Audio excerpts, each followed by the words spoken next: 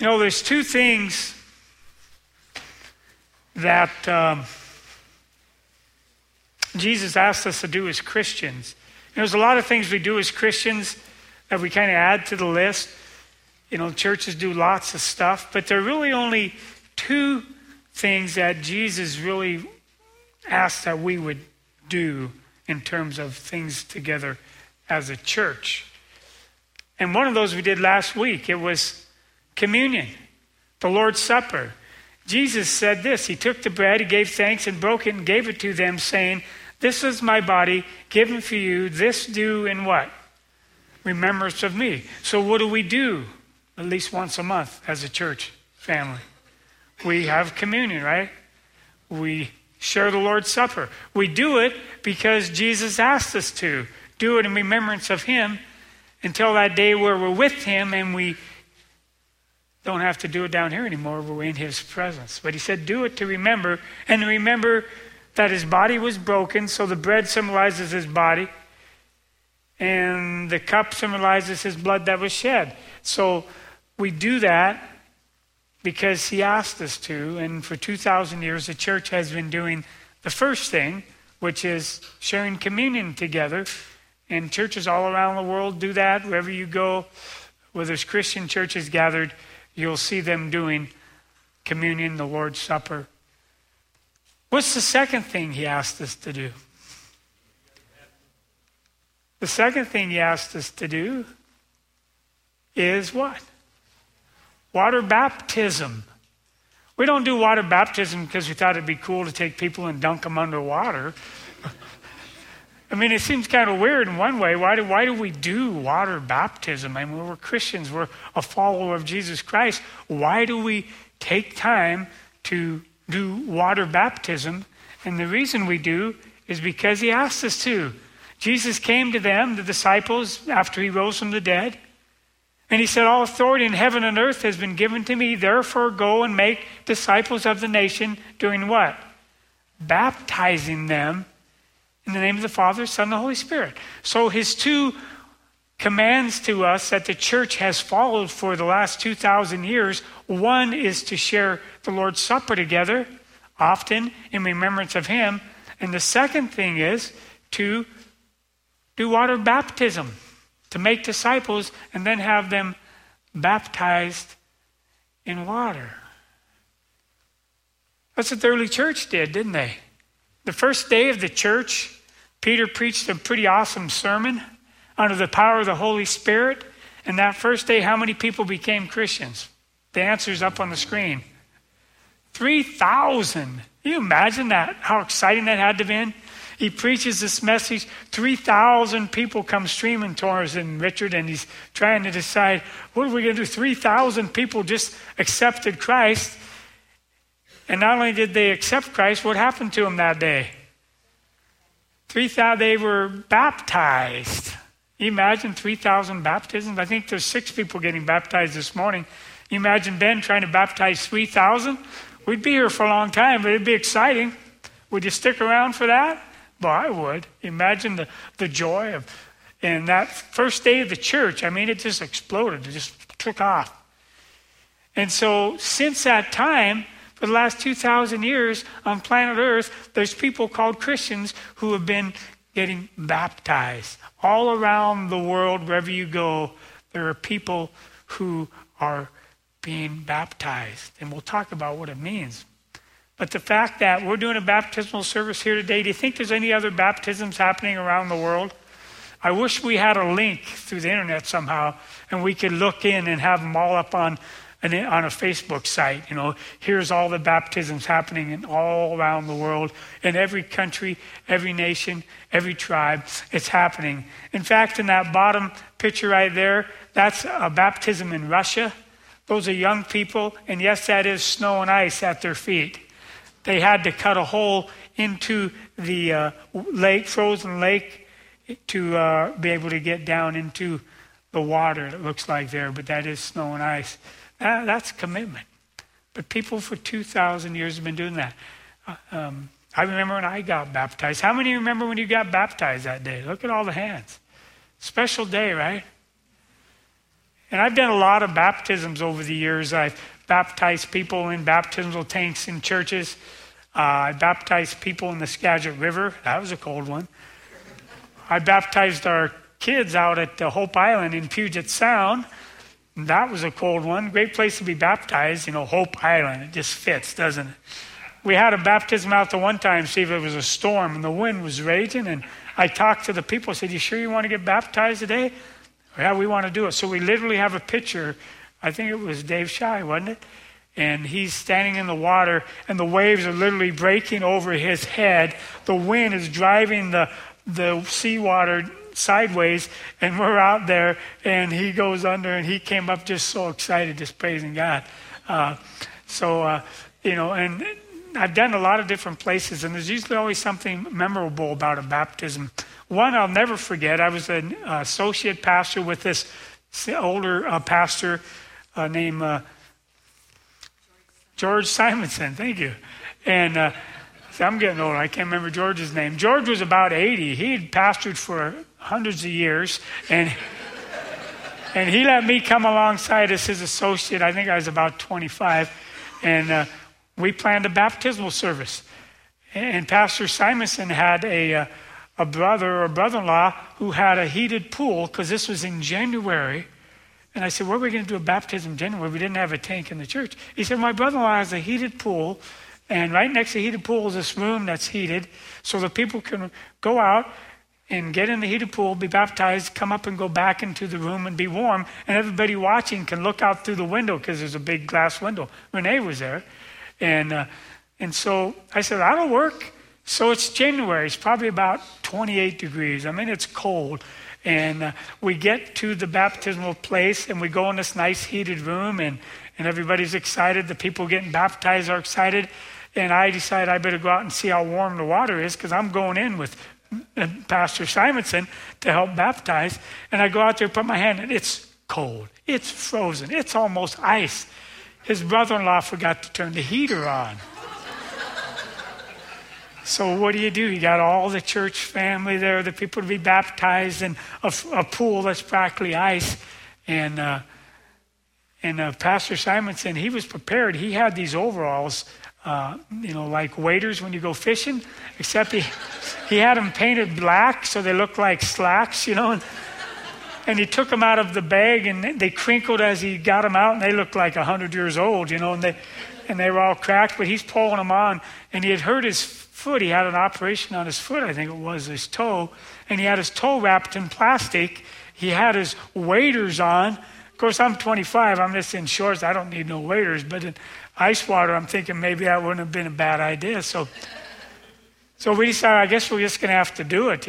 People, we're here. So we get out to the edge of the pool, and Pastor Simonson and I are going into this pool, and it's got steps on one end, and I'm holding his arm because he's 80 years old, and we're going down these steps into a pool, and we're stepping in.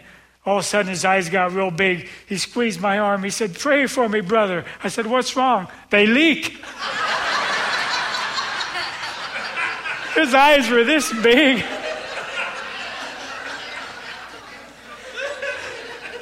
And we got in there, and they filled all the way up on him.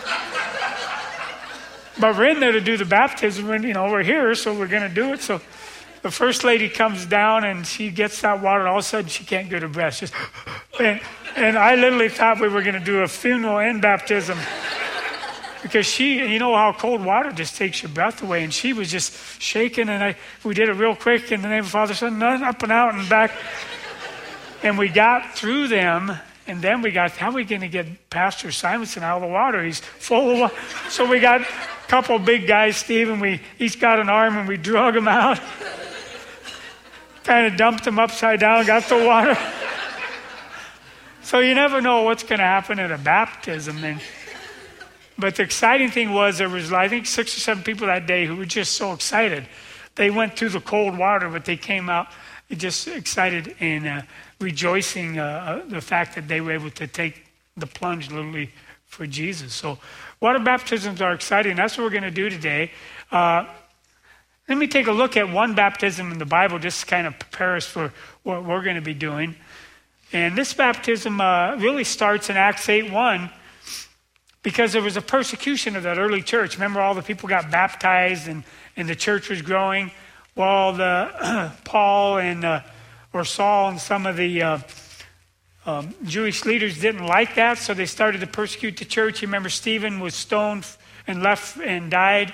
And it says when that persecution broke out against the church at Jerusalem, all except the apostles were scattered throughout Judea and Samaria. So all the believers were scattered. And that was the end of the church, right? When you scatter believers, the church goes away, right? No, they were scattered, and because of the scattering, the church grew. Remember, the Holy Spirit was promised, and he says, you'll have power to be my witnesses in where? Jerusalem, then where? Judea and Samaria. That's where they went. And where's the last place? The outermost parts of the world, even to the ends of the world, even to Cedarwoolley, Washington. I mean, that's the gospel has spread. But because of the persecution, the believers were spread into Judea and Samaria. And when believers go somewhere, they take their faith. These are new, born again, excited, freshly baptized believers. They're spread out, and one of them is up in Samaria. And those who had been scattered preached the word wherever they went. And Philip went down to a city in Samaria and preached the Christ there. In a city in Samaria, the Christ there. It says he preached about Christ there. But Philip went to Samaria. He preached about Christ there. This wasn't Philip the disciple. This was another follower of Jesus. The disciples, apostles were still in Jerusalem, but the church was scattered. Philip goes to Samaria. Philip starts preaching about Christ there, and there's a great revival. People in Samaria start coming to the Lord. People in Samaria start getting baptized. Peter and John heard about it, and they said, we got to go to Samaria and see what's happening. And they said, yeah, God's doing a cool thing in Samaria. And Philip was excited because he was preaching the word, people getting saved, people getting baptized. And right at the peak of what God was doing, all of a sudden, an angel of the Lord said to Philip, go to the desert. Ever have that happen? You're doing something, you feel like it's what you're doing, all of a sudden God says, go to the desert. Or go do this. Or go do that. In fact, I don't think Philip probably would have went because unless God really impressed upon him that he was supposed to do it. And how did he impress upon it? An angel of the Lord said to Philip, go to the desert. You know, if an angel of the Lord comes to you, Frank, and says, go do something, you're probably going to do it, right? Even though it may not make sense. But God, it doesn't make sense. We got revival here in Samaria, and you're saying go to the desert? There's nobody out in the desert but sand. Maybe a camel or two, there's nothing out there. But an angel said, go to the desert. Go from Jerusalem out into Gaza, out into the wilderness. God knew what he was doing because he got up and he went. And there he met an Ethiopian eunuch, a court official of Candace, queen of the Ethiopians, who was in charge of all her treasury. He'd come to Jerusalem to worship. He was returning home, sitting in his chariot, reading the prophet Isaiah.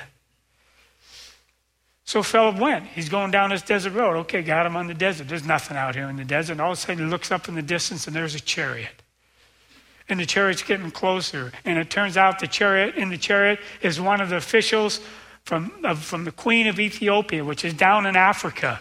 And as that guy's coming, it turns out that he had gone to Jerusalem because he was interested in finding out about God. And he was there to worship, but he didn't really know about Jesus.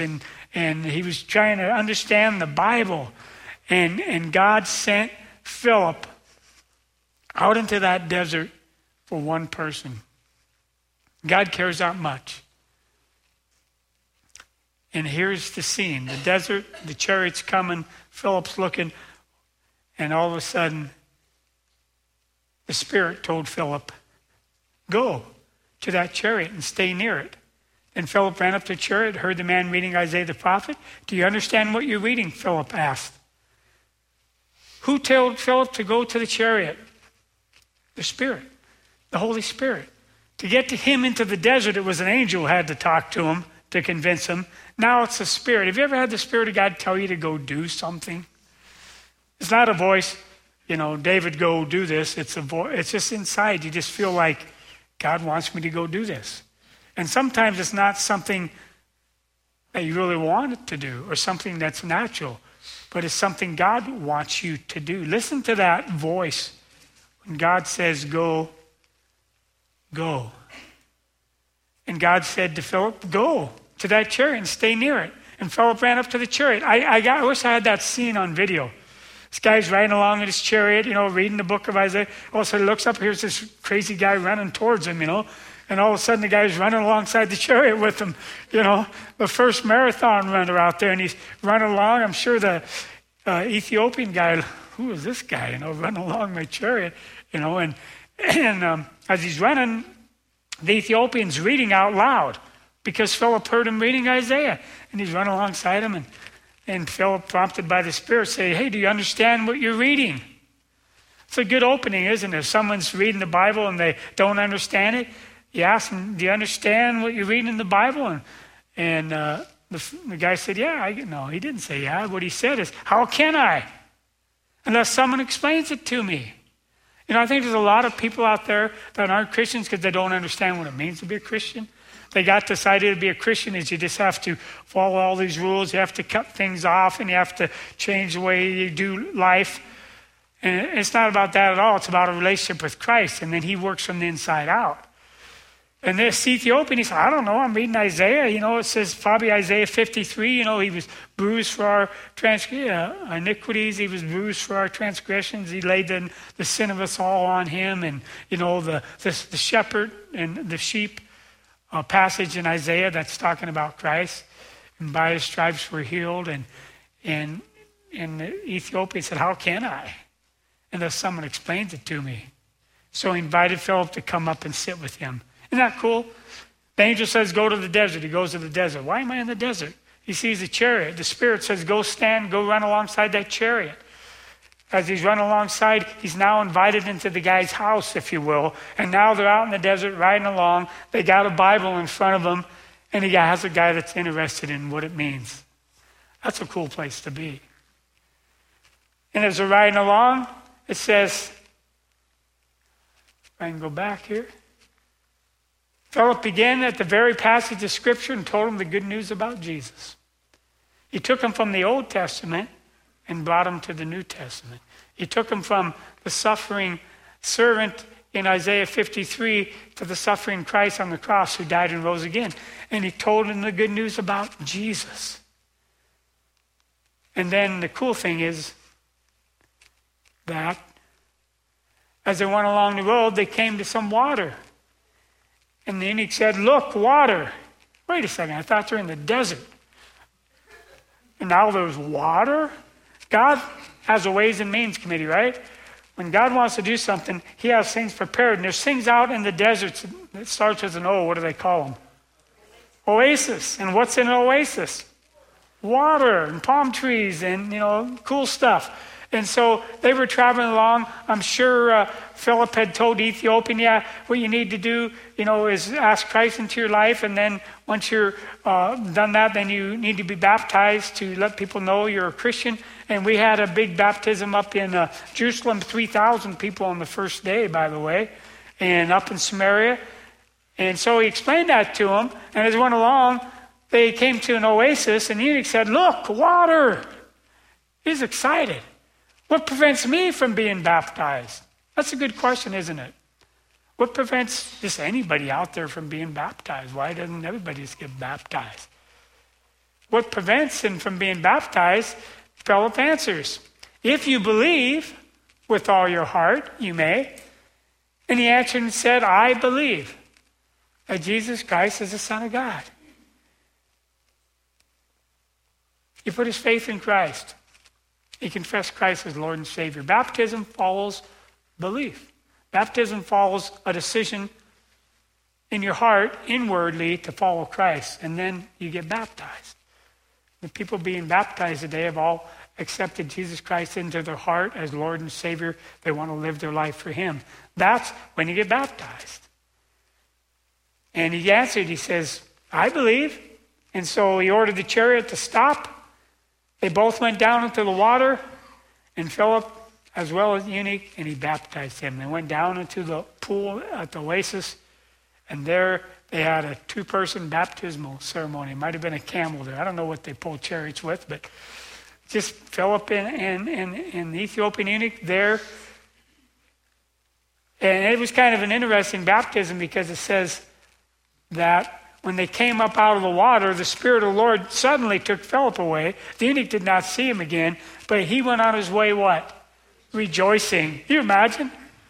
You're out in the desert, you're reading the scripture, you don't understand it, you have this hunger for God. All of a sudden, this weird guy's running alongside your chariot, and he says, you know what you're reading? I don't know, unless somebody tells me. Well, come on in, you can tell me. And he shares the gospel with him. He accepts Christ as Lord and Savior. Now he wants to get baptized, and there's an oasis. They pull up there, they get down in the water.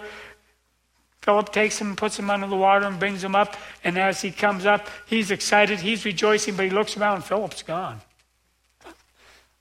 The guy just disappeared. It's the same word they use for rapture. He's just caught away. God said, okay, I'm done with you in the desert. You're gone.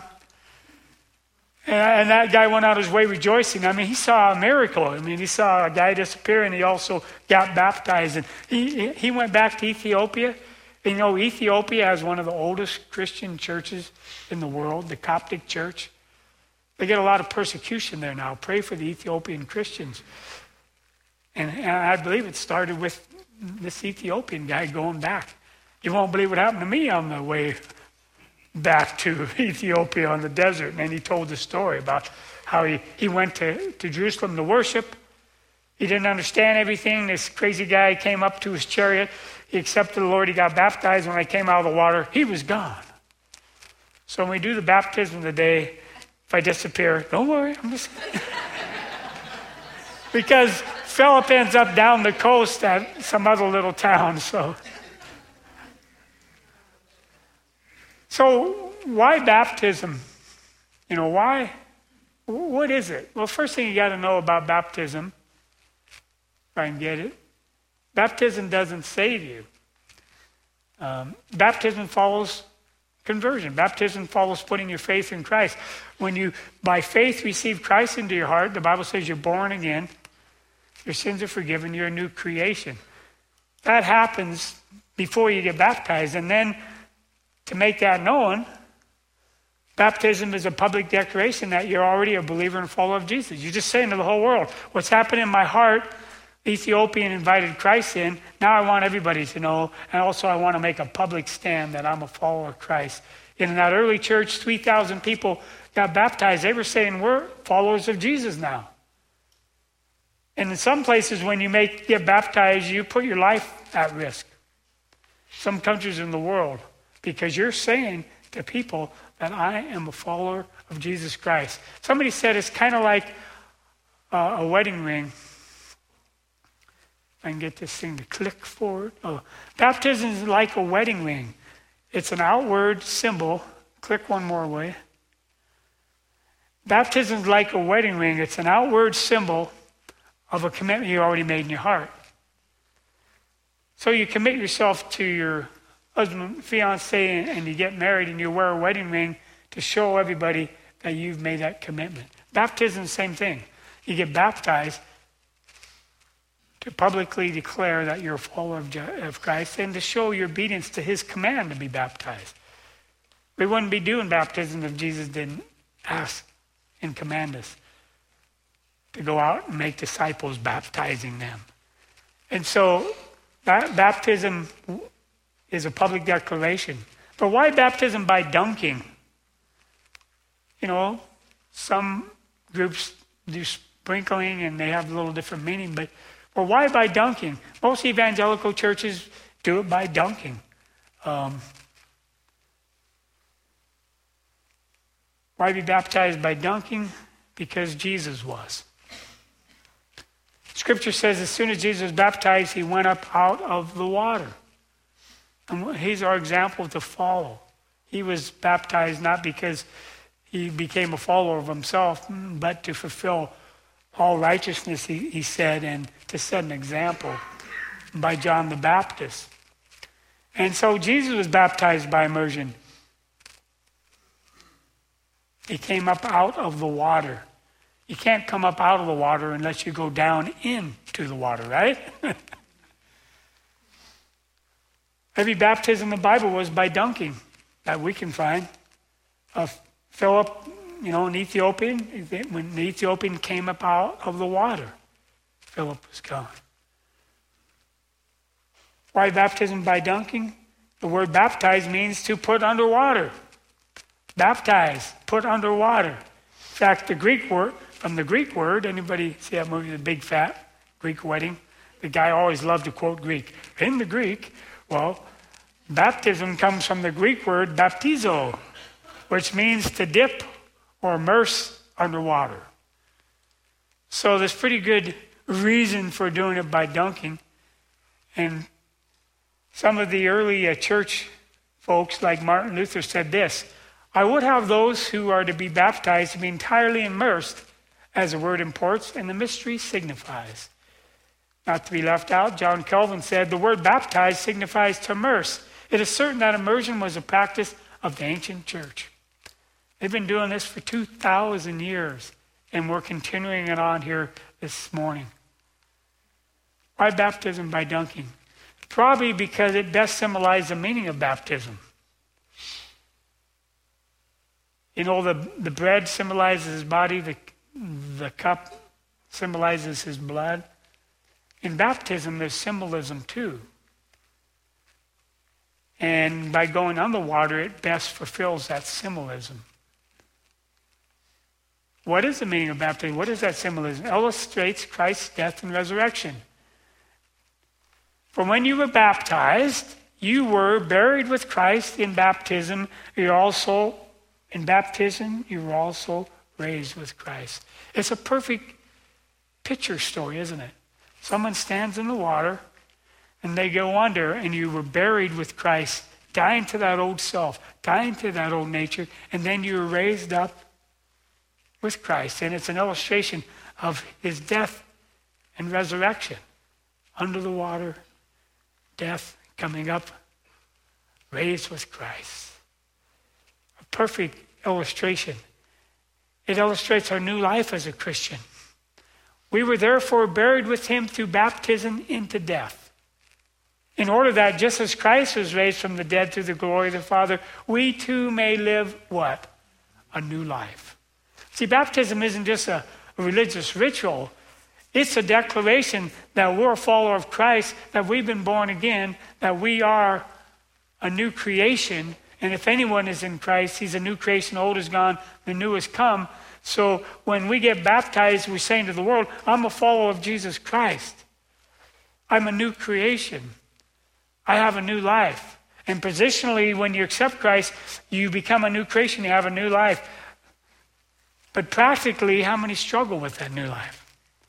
We do, because we're not perfect. But baptism challenges us to live out that new life. We go down and we die to self. I've been crucified with Christ. No longer I, but it's Christ in me. And I come up a new creation in Christ Jesus. And in that new creation, then we're challenged to live that new life out. Because we just said publicly, I'm a follower of Jesus. And now the challenge is, by the grace of the Holy Spirit and the power of the Holy Spirit, is to live that life out. Because if we go under the water and come up and we're the same, or if we commit our life to Christ and we're the same, then we're not allowing God's Spirit to work in our heart. So baptism is that moment when we die that old life and walk in newness of life. And we lay aside things like criticism. We lay aside things like gossip. We lay aside things like being offended. Because we're a new creation. The Bible says, nothing shall offend them who love the law of the Lord. So we live in a new realm of relationship with one another. We extend grace to one another.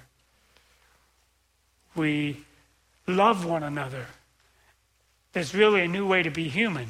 And the first step is receiving Christ. And baptism is, I'm living a new life in Christ.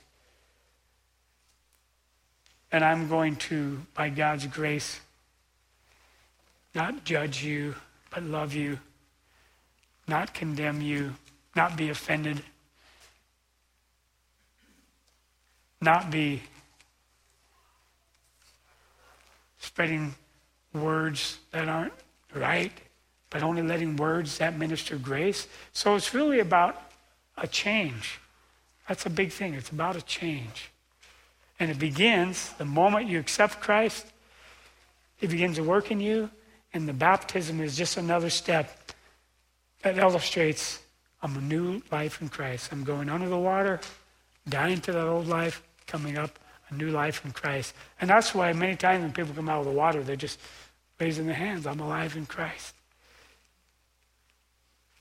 Go in all the world. Make disciples. Baptizing them in the name of the Father and the Son and the Holy Spirit. That's what the early church did. Those 3,000 people came out of that water that day, and they went out and changed the world. Literally, within 300 years, the whole known world had heard about the gospel because lives had been changed.